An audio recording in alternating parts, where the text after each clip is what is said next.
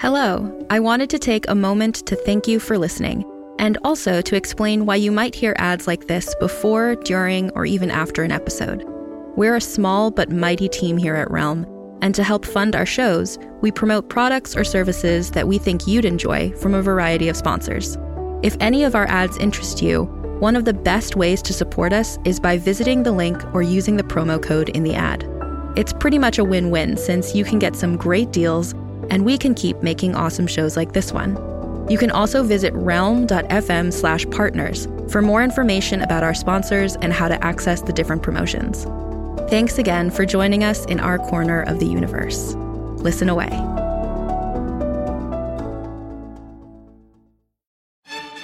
Hey there. Ever wonder what happens to all those amazing screenplays that never make it to the big screen? Well, wonder no more. Welcome to Table Read Podcast, where we bring those undiscovered gems to life.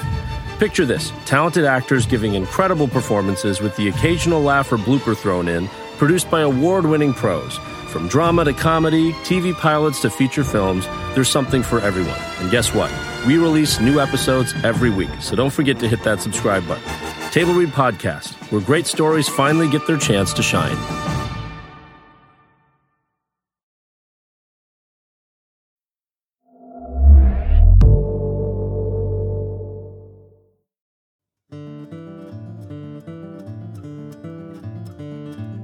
Realm presents Bullet Catcher, Season 3, Episode 6. Together again.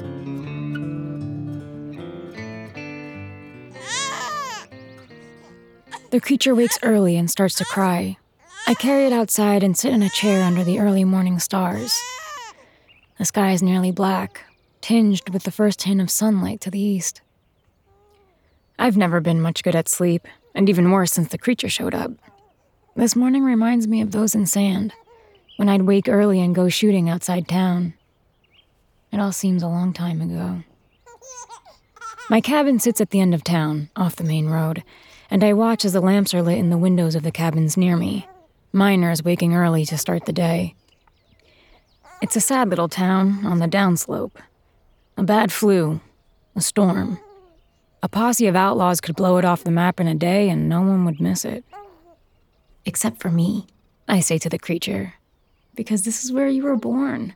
I'll always remember it for that. And when you're older, I'll tell you all about it. It's important to know where you started, so by the end, you can see how far you've come. Behind me, the door to the cabin hangs open. Arabesques of sand weave their way along the floorboards, blown in by the breeze. It's a cool morning, likely signaling a blazing day.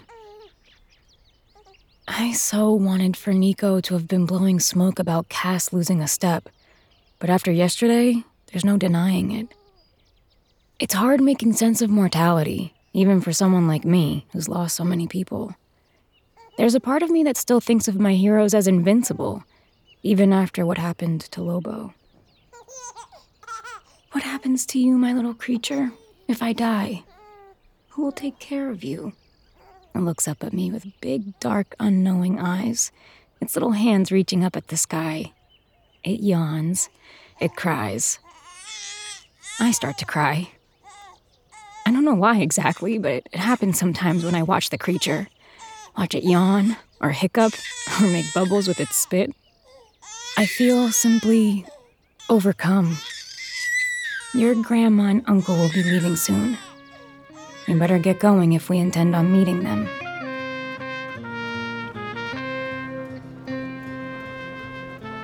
It's late morning when they emerge from the front doors of the inn. Cass busies herself with trying to hide her limp, how she winces when she slings her bag over her shoulder. Nico carries most of the gear, tries to carry more without asking to do so, because he knows that would just make Cass spit and try to do it herself. When he sees me, he stops and smiles. Come to see us off? Something like that, I say, unslinging my bag from my shoulder and dropping it on the ground. The creature is bundled up tightly against my chest, snoozing peacefully. Its little heart beats arrhythmically with my own. Cass climbs down the steps.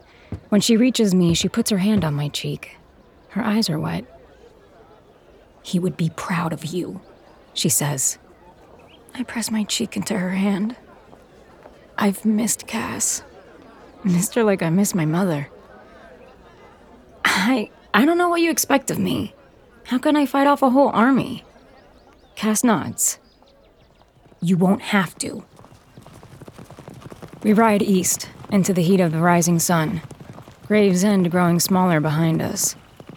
And as we ride, what Cass said to me before we left repeats in my head.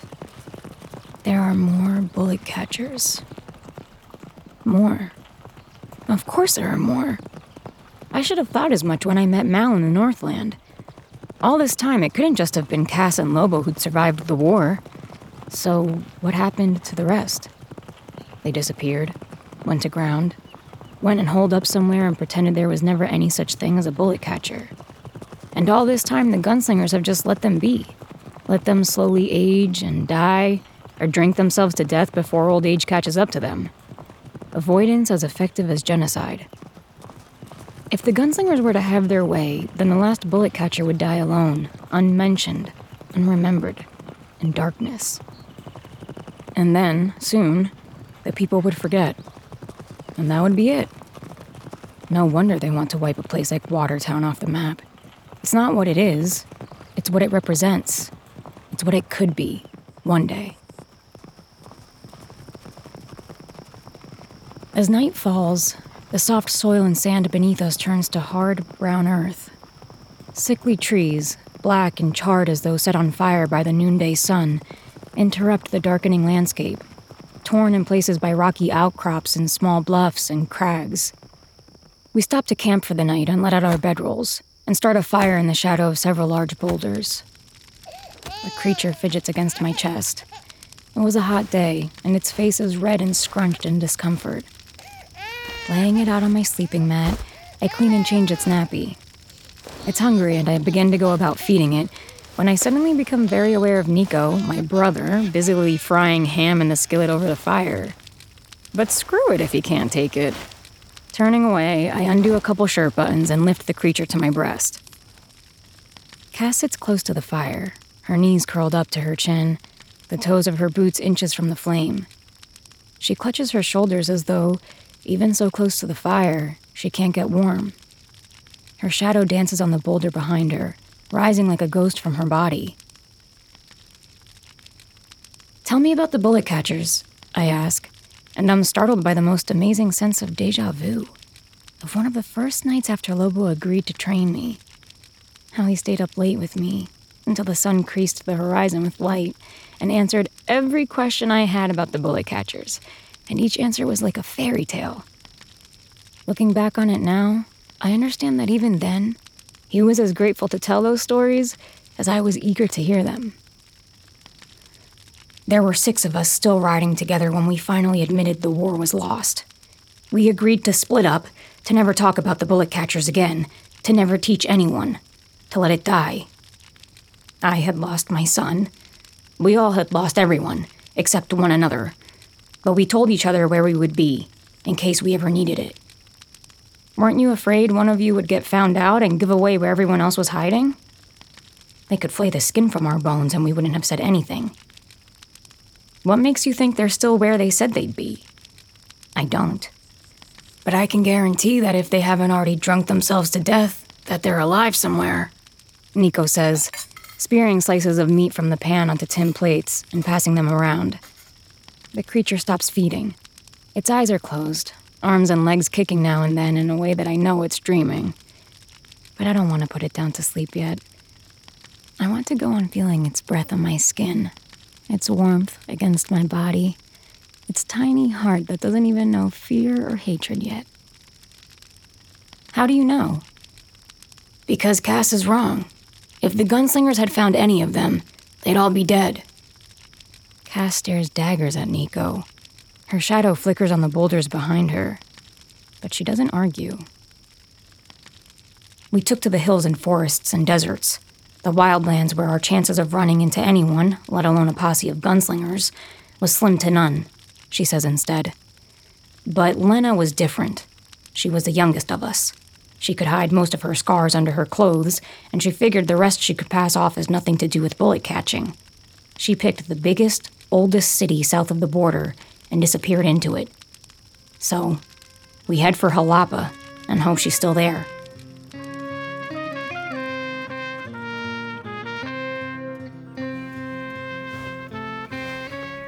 We set off at sunrise. Cass is slow to wake, and I can almost hear her bones creak as she drags herself off her mat and stows everything in her bags. Nico kicks dirt on the fire and is up in the saddle while I'm still preparing the creature for the ride, and Cass struggles with the last of her gear. The creature isn't happy this morning. It cries and wails. All it wants to do is sleep. There's a long way to go before we rest, I tell it, remembering the words Lobo once spoke to me when all I wanted to do was lie down and give up. But we'll get there, I promise. It doesn't understand you, Nico says impatiently. It understands the tone of my voice. So, what do you expect it to get by talking to it so much? I look up at him. That it is loved. I've only heard stories of Jalapa, a Southland city big enough to rival any of the major metropolises of the North. During the war, it functioned as a neutral zone between the gunslingers and bullet catchers, a place where people could rest and have a drink without fear of getting a bullet or knife in the back.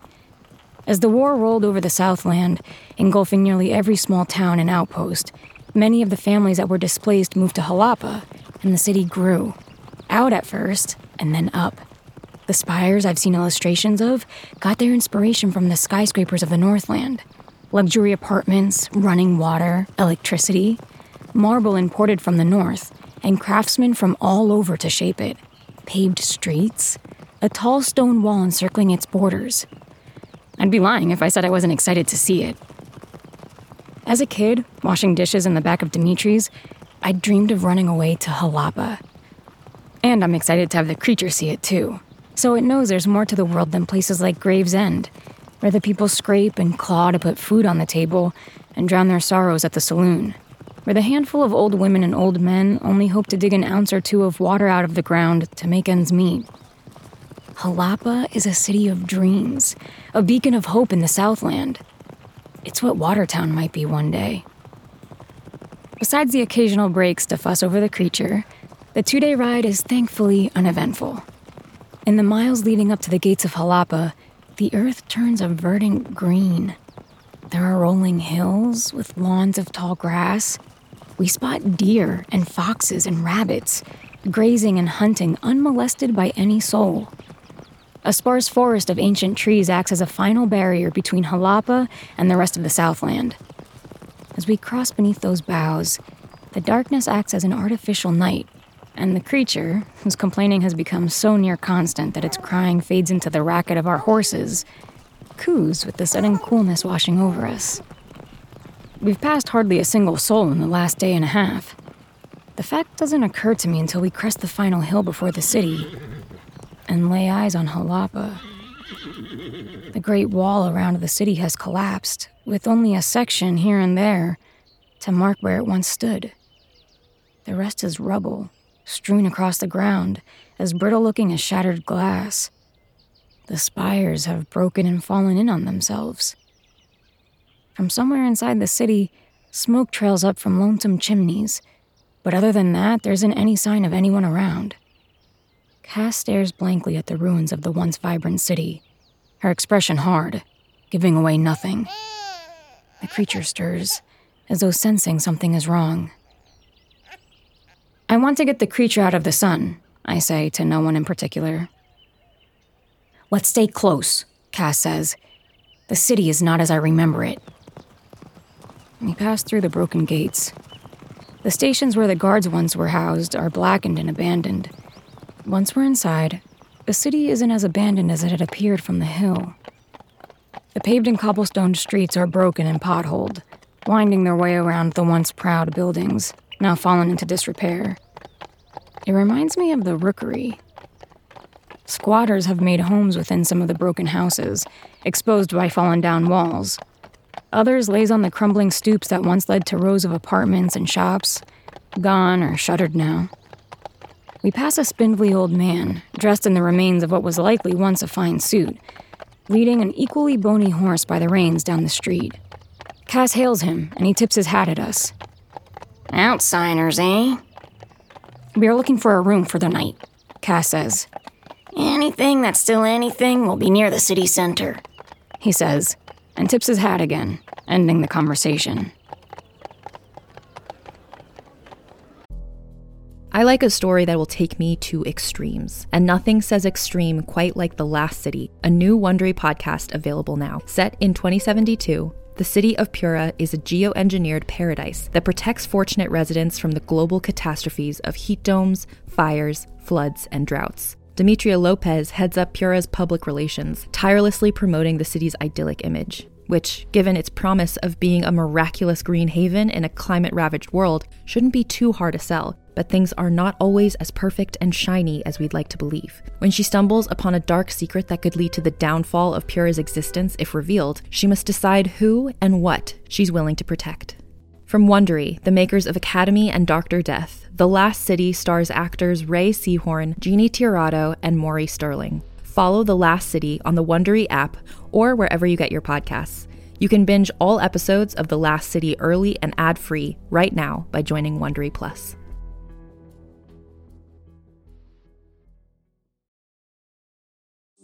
Do you like science fiction? I'm Carrie Bechet, and if you loved movies like Arrival or Interstellar, then you're going to want to check out my podcast, Hypothetical. On Hypothetical, we tell speculative sci-fi stories interwoven with real science. New episodes every Tuesday, available wherever you get podcasts. We wind our way through the city until the street opens up into a large, round plaza. The buildings along the plaza stand tall and largely unbroken. A fountain trickles water at the center, where children play games with rope and chalk. There are stalls set up to one side where people are haggling with the sellers. At the far end stands a large building, the base of what was once a tall clock tower, broken away now so that only the bottom crescent of the clock face remains, the hour hand pointing up into space. We ask one of the stall owners for directions to a decent hotel, and he points us toward the clock tower. We hitch our horses outside the building, and a young woman approaches us and says she'll mind the horses for a few coins. Cass places a few folded bills into her hands, and the girl's eyes go big. She quickly pockets the money, before checking the hitch knots on all the horses. We leave her standing guard and head inside. In the lobby, there is an air of wasted luxury. The wallpaper, peeling, torn, and repaired, shines in faded gold. The floorboards beneath our boots are polished within an inch of their lives, but creak and groan under our weight. The carpets are finely woven, but moth-eaten and faded. Ahead of us stands a large front desk, hewn from that grand northern marble, but chipped and broken at the corners, as though not long ago there was a terrible fight here. Candles burn in masses of wax, melted along the side tables and alcoves, where the remains of broken electric lights stand darkened. A young man with a too-wide grin waits behind the desk, waving us closer. "Welcome, welcome," he says exuberantly. "Welcome to the hotel that time forgot." None of us say anything. We're all weary from a long ride, and the man's theatrics wash over us like sand in the wind, vaguely irritating. The creature starts to cry. "We just need a room," I say, unwrapping the creature from the bundle and holding it over my shoulder, rubbing its back. "But of course," he says. "Will it be just the one room? Would you like the standard room or the deluxe?" "The standard is fine," Cass says, becoming exasperated. She snatches the keys from the man's hand, and we leave Nico behind to sort out the money. Up in the room, the creature, bathed and changed, sits in one of the oversized chairs, like a tiny emperor, surveying the faded gilded room around it. Nico enters in a huff, taking off his hat and throwing it on the bed. "What's the plan for finding Lena?" I ask, making faces at the creature. "The city isn't exactly as big as it used to be," says Nico, washing his face in the wash basin, fixing his hair in the mirror. "If she's still around, she might not be all that hard to find." "She had a way of sticking out," says Cass. "It got her in trouble more often than not. I'd stake that if she's here, she's not hiding." Down in the plaza, we scout the stalls, the shoppers, the sellers, the person shouting religious verse from atop the plinth, where by the plaque beneath it, there once stood the grand figure of some conquering gunslinger, but where now only remains the figure's feet, the rest having been pulled down during some riot a decade or two ago. I gather all this while listening to the man, mixed into a small crowd, gathered in the shadow of the cotton awning hanging over a woman's fruit stand. The creature happily gums at a small piece of some citrus fruit I've never seen before. I watch a man sitting at an easel, meditatively sketching the broken clock tower. Jalapa is not the place I had dreamed of, but it is also not the ruin it seemed to be at the outset. Nico and Cass peruse the stalls, sticking out like a couple of sore thumbs. But there's no sign of even someone who could pretend to be a gunslinger, so it seems harmless enough to let them go on playing detective. It does occur to me that we are here for a serious matter, and that the road before us is long and endlessly dangerous. But in this moment, in this place of old wealth, where there seems the same languidness some get as they approach old age and want nothing more than to ease into their final years, I feel as though I'm on a sort of vacation. The first in my life. Here, with the creature in my arms, I'm actually enjoying myself. The creature laughs, its little hands reaching up at me as though to grab my lips or nose. I smile down at it. That's right. Uncle Nico and Granny are acting awfully silly, aren't they? Cass has stopped to talk to an old man, sunbathing on the steps of the cathedral, its doors left wide open. From inside shines a cool darkness that can only be found in sacred places. She shakes the man's hand and scans the crowd, looking for me. It's with a certain amount of regret that I stick out my hand to get her attention. Well, little one, I guess the vacation's over. She's here, Cass says. She's the priest, apparently, Nico adds. Great. What are we waiting for? Well, according to the man, no one's seen hide nor hair of her for 2 days. Any idea where she might have holed up? We'll check the rectory. Maybe she's left some sort of clue where she was going.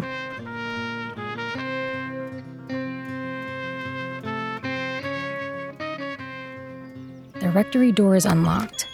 It's a small two-room building attached to the back of the cathedral, facing an otherwise empty street where ragged cotton awnings hang over the cobblestones. A narrow blade of bright sunlight cuts a swath down the middle of the avenue, like an electrified arrow directing people out of the shuttered neighborhood. The front door opens right into the main room. In one corner stands the simple bed where, presumably, Lena slept. The sheets are neatly cornered. Above the bed glowers a dark wooden symbol of the religion.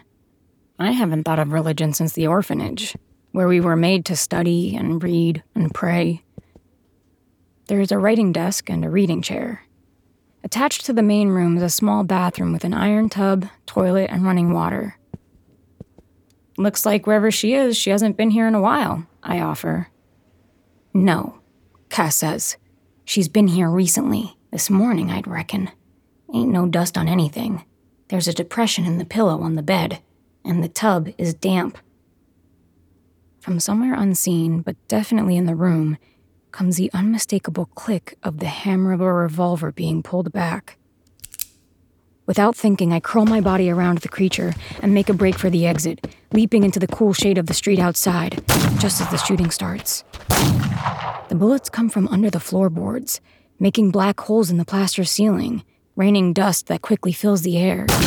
Nico spins and moves toward the wall. The shots pass through the end of his coat, narrowly missing him. Cass dives for the fire poker, grabs it, and jabs at the spot where the shooting has been concentrated, ripping through the floorboards into the dark space below. There comes a shriek and the sound of somebody clumsily dodging Cass's strike. Cass pulls out the poker, taking a patch of floorboards with it. Nico jumps down into the hole and grapples with the figure within. Cass stands with the poker raised over her head, waiting for Nico to move out of the way or get a bullet in the gut so she can bring it down on the other person's head. "I yield," comes a woman's voice from the hole. "I yield." Nico drags the person from below the floorboards, lifts her up by the collar, and deposits her on the floor in front of Cass. She's an older woman, dressed in black, with a shock of black hair that's come loose from its pins and fallen over her face. Cass lowers the poker. "Lena." The woman looks up at Cass. Her eyes go wide. "Cass? You got old."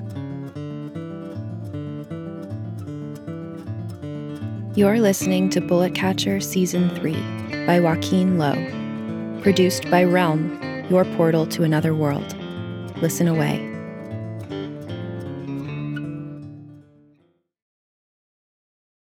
Hey there, this is Justin Bartha. I made a funny new podcast, King of the Egg Cream. It has the greatest cast in the history of podcasts with actors like Louis Black. I'm torn by my feelings for two women. Bobby Cannavale. You can eat it, or if someone hits you, you can put it on your cut. Melanie Linsky. I wonder what these marvelous things are that look just like boiled chicken feet. Jason Ritter. I can break things and pick locks and kill people. Michael Stuhlbarg. The whole point is to inspire people that they should make themselves better. Ari Grainer. No, don't whet its appetite. What are you, an idiot? Me, Justin Bartha.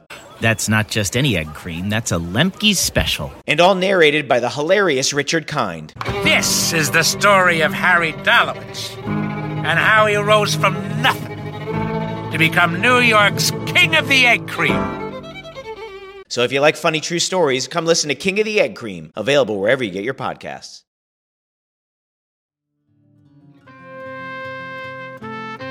Bullet Catcher is written by Joaquin Lowe, produced by Marco Palmieri, and executive produced by Molly Barton. Performed by Inez del Castillo. Audio produced, directed, and designed by Amanda Rose Smith. Additional editing by Corey Barton. Original theme composed by Hashem Asadolahi, with performances by Justin Morel and Josh Deutsch. Cover art by Christine Barcelona.